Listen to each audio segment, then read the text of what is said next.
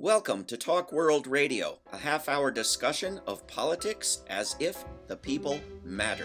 I'm David Swanson. This week on Talk World Radio, we are discussing dramatic political developments in Pakistan with Professor Junaid S. Ahmad, who is the director of the Center for the Study of Islam and Decoloniality and teaches law, religion, and global politics in Islamabad, Pakistan. He does a wide array of consultancy on issues related to international law and international affairs. Junaid is also the founder and chair of the Palestine Solidarity Committee, Pakistan. Junaid Ahmad, welcome to Talk World Radio. David, so good to be with you. Before we get to Pakistan, I don't believe I've ever said the word decoloniality before. Can you fill me in on where that comes from? Right, that we added that name into our center to distinguish ourselves and to make it so complicated for others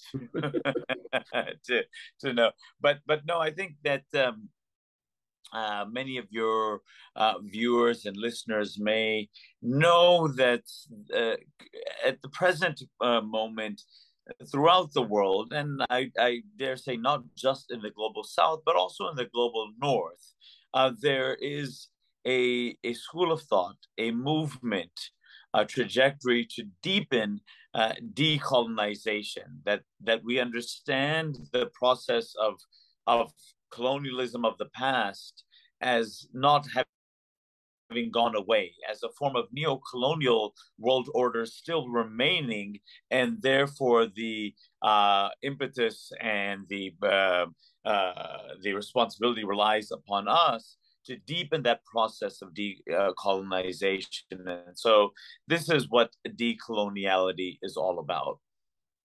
Excellent. So let's get to Pakistan. What has happened with Imran Khan, and what is the background of his story? Well, I don't want to presume too much knowledge about from the viewers and listeners about what's been going on, not just now, but over the past couple of months, and in some ways over the past couple of years and decades. With regards to Imran Khan, because his political life begins in '97, and his life as a larger than life figure in Pakistani public life begins even well before that. People should know that he was the famous cricketer first, who then turned a politician. He led the Pakistani team to the World Cup in 1992, very well respected as a philanthropist afterwards, establishing the first free cancer hospital in all of Asia, named after his late mother who passed away from cancer. So he had a very untarnished record. In 1997, he had decided to enter politics because he believed that simple welfare, charitable and philanthropic work was insufficient to fundamentally transform the very corrupt political system that Pakistan has had over its entire history, in fact. So, Imran Khan has been this character that has entered Pakistani political life in a very major way. Someone said that this is the age of the politics of Imran Khan in Pakistan over the past, now you can say, 2 decades. And he has had, I think, 2 positions that our listeners should know that have been key as part of his political platform. One has been the enormous levels of corruption, pillage, and plunder by the so-called civilian democratic politicians in the country. We hear a lot about Pakistan of having been under military rule for half of the country's history, and that certainly is true. And the military has played a very nefarious role in many instances.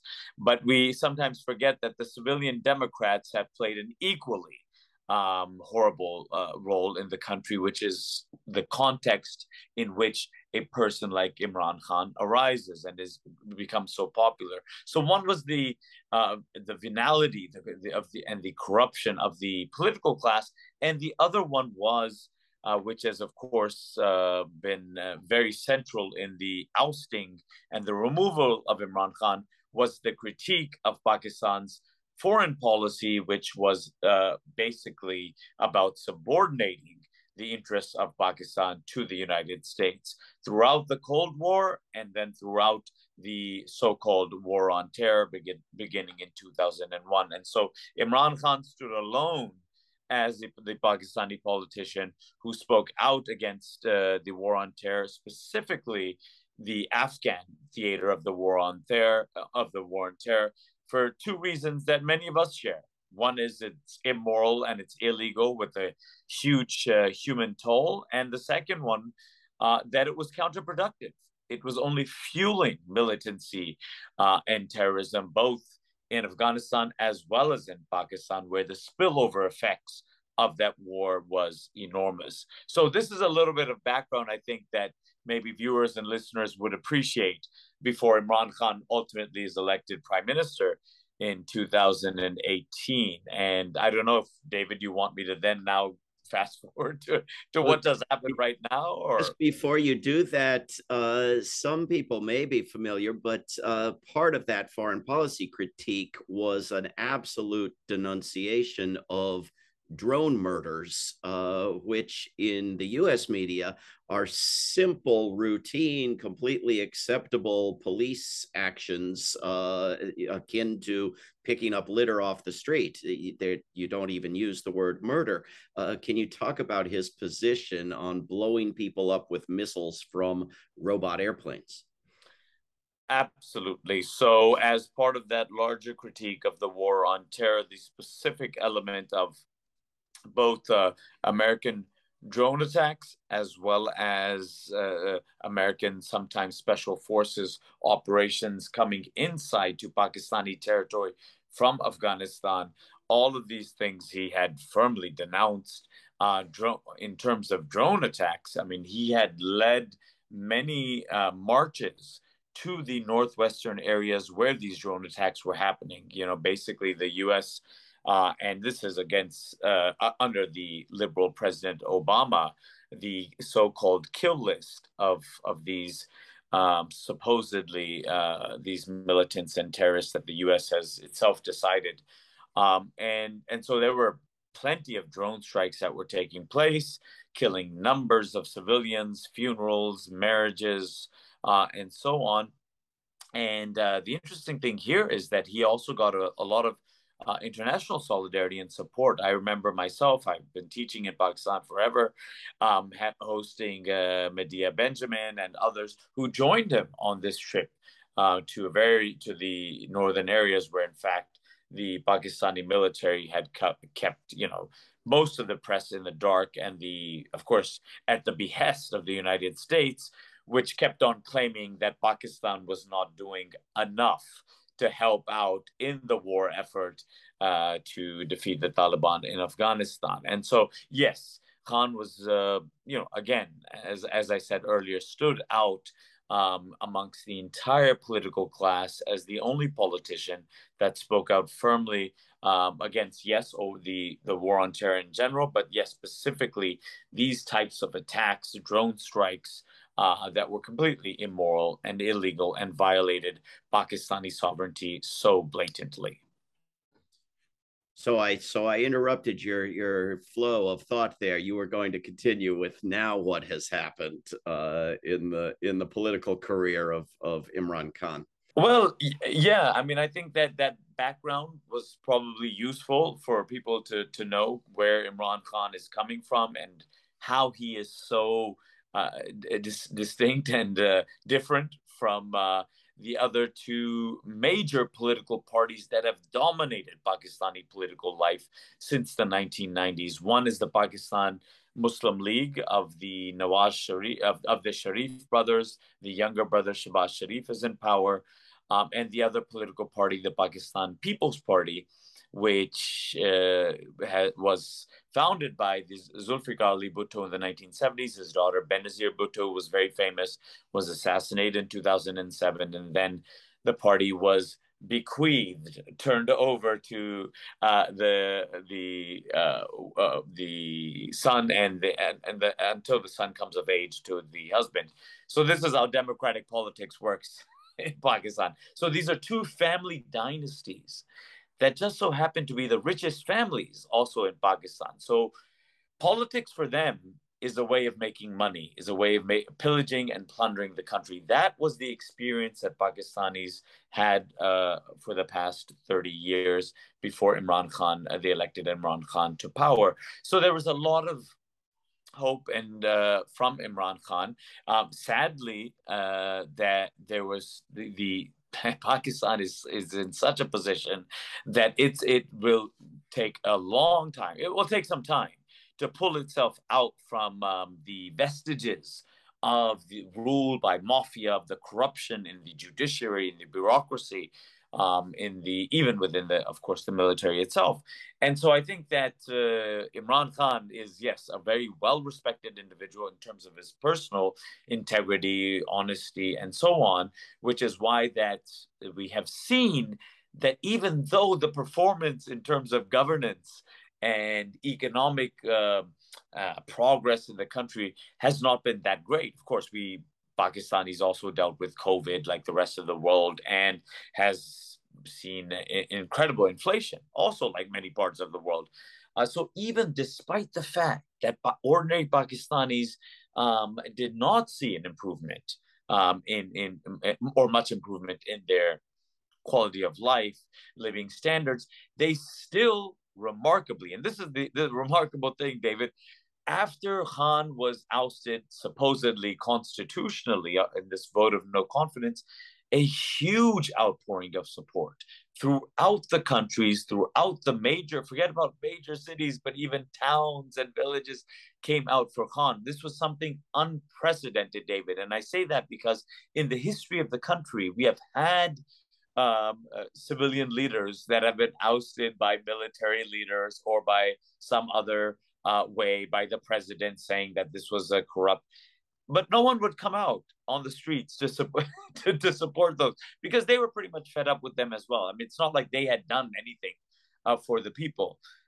Khan is the first time in the more than 70-year history of Pakistan where a civilian prime minister has been ousted, yet massive outpouring has come out in all the major cities. And one last thing, which is incredibly important, even within the military itself, which was the high command, the top brass of the military, specifically the chief of army staff, and was very supportive of this regime change that happened to get Khan outside of power. He was very much in cahoots with not only the domestic politicians, but of course centrally with Washington. He is even isolated. In fact, Imran Khan seems to be more popular than the chief of army staff within the armed services itself, particularly the junior ranks and the soldiers. So we're facing a very interesting situation right now in which they continue to try to target Khan, and we'll get to this with this now, these terrorism charges, which for most folks are absolutely bogus and farcical. We're speaking with Junaid Ahmad, who is director of the Center for the Study of Islam and Decoloniality. So he wasn't ousted by popular demand. How exactly was he ousted? And what is the story with this possible prosecution? Right. Well, just right now, the latest news is that the courts have thrown out this charge under the Military Anti-Terrorism Act. So supposedly Khan gave this speech in which his one of his main aides was detained, imprisoned, and tortured. And Khan, in his speech, said that we will we will pursue legal cases against those the inspector general of the police, as well as other corrupt lower court judges who had detained this person unlawfully. And because of that speech, the government said that we're going to now try him for terrorism charges. Now, of course, this was completely laughable and ridiculous, and therefore now that's been thrown out. And so I think that what we are seeing now is the current regime doing nothing else but trying to target Khan to get him out of the political scene in the country.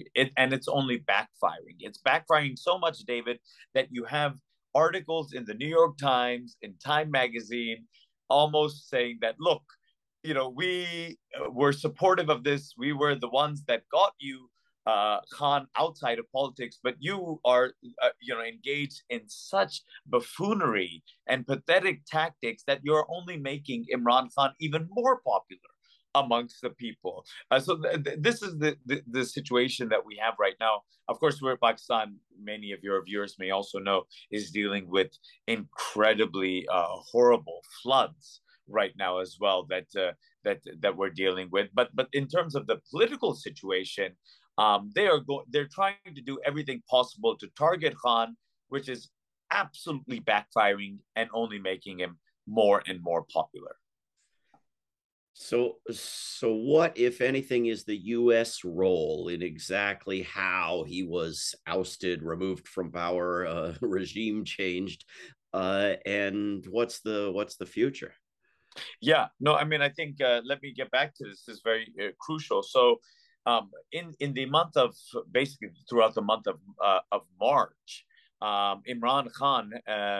So it began. There are a plethora of issues why Washington, Tel Aviv, Riyadh, all these Gulf regimes would want him out. The plethora of issues, we can get into that. But what was the immediate trigger catalyst was that Khan had arrived in Moscow to meet President Putin on the day when Putin had gone into his military operation into Ukraine. And immediately the Western pundits and Western political leaders and media wanted Khan to denounce his host, Putin, for the invasion, which he did not. So when he gets back to Pakistan, the European Union collectively issue a letter saying that now you must denounce Putin. And he refuses to, and he says that you treat us like slaves.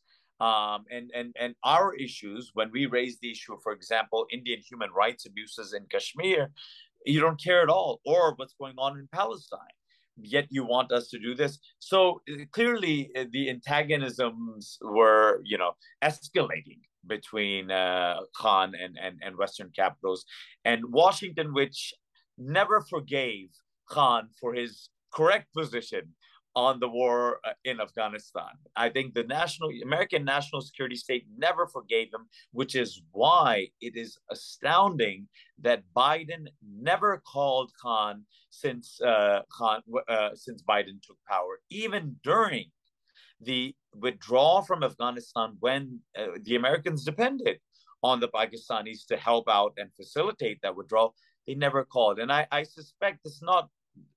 This has less to do with Biden and more to do with the American national security state, which never forgave Khan for effectively being correct that there's no military solution to these problems. So I think that there's a plethora of issues, whether it's close relationship with China, the attempt to improve relations with Russia, which historically had been an adversary of Pakistan, and of course on the question then on Palestine, when you see the tendency, the trend being Washington and Tel Aviv compelling these Gulf countries. They don't have to compel them very much. They're more than willing to embrace Israel and Zionism on their own. But the tendency to embrace normalization with Israel, Khan being on the wrong side of that, Khan being firmly against that, whereas other civilian and military elites in Pakistan seeing I don't know what benefit they see, but they supposedly see some benefit in normalizing ties. So there's so many reasons, David, that I could go into that why these foreign governments, including especially Washington and Tel Aviv, wanted and New Delhi wanted Khan out because of Khan's vocal position on the Kashmiri issue as well.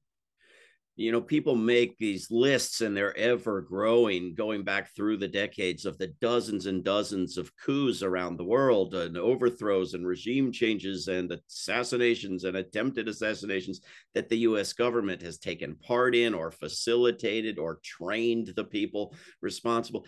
But something like this, whereas there's a general pressure on a government and there's not a helicopter flying in and people coming down ropes and kidnapping a president. It doesn't go into any lists of coups or regime changes. And yet it seems there ought to be some list that it goes on. David, I think that this is, you hit the nail on the head. I think we live in times, well, I mean, I do think we'll probably see those times again, direct, military conflict.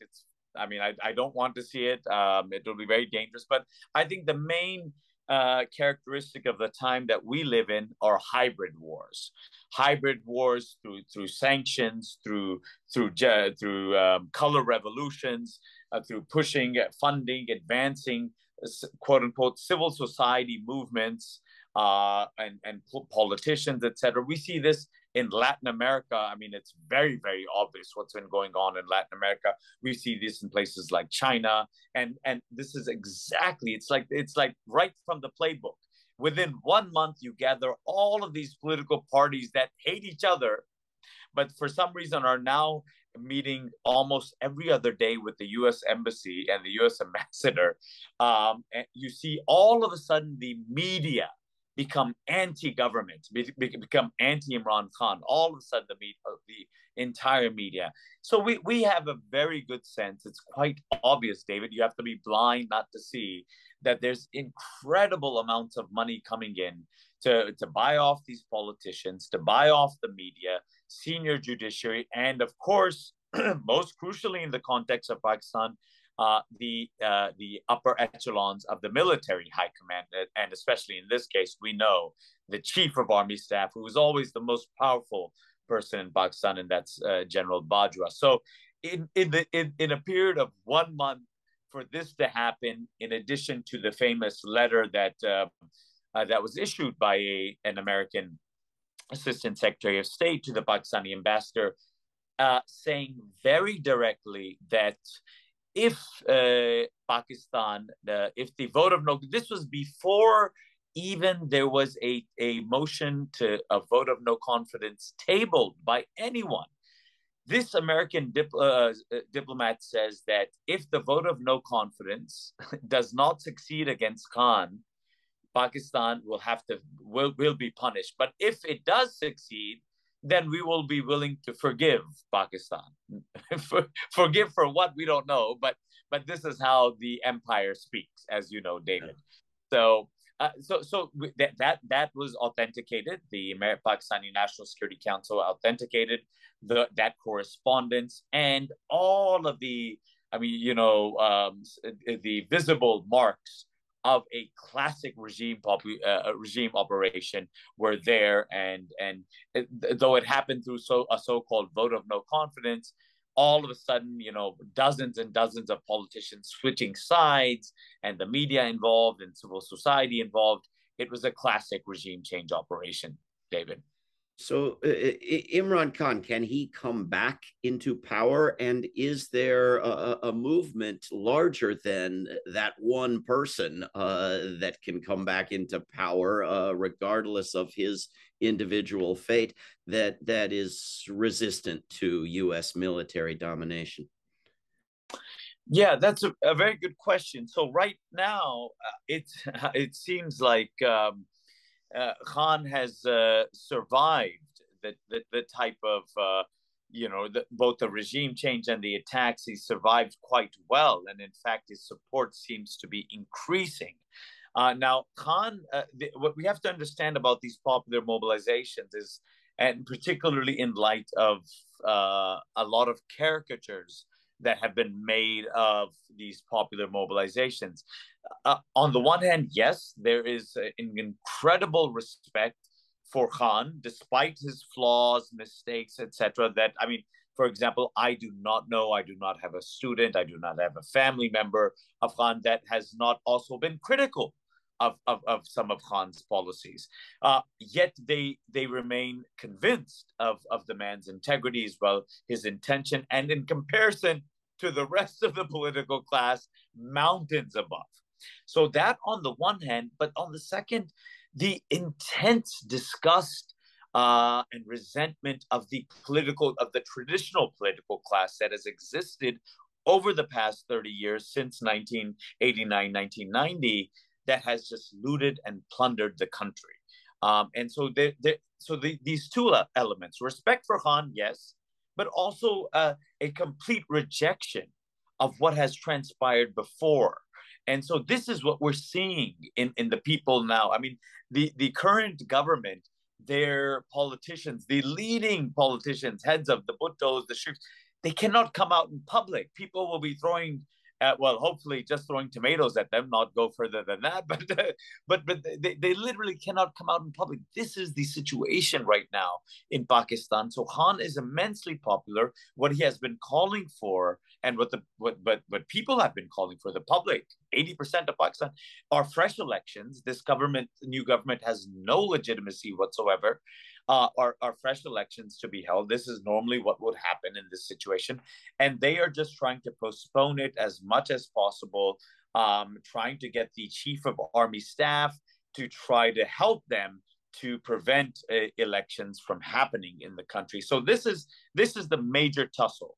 Khan and the majority of the population that want elections in which it's, almost certain that Khan will sweep the elections, versus a government, a regime backed by the chief of army staff, backed by Washington and the Gulf regimes and New Delhi and Tel Aviv that don't want elections to take place.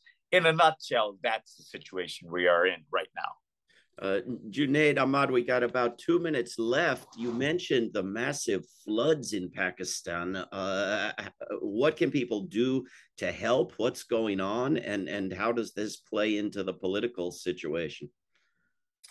Well, just last night, I witnessed a nonstop, many hours, as much as I could witness. Imran Khan had a massive kind of drive for fundraising for relief efforts. But of course, there are many other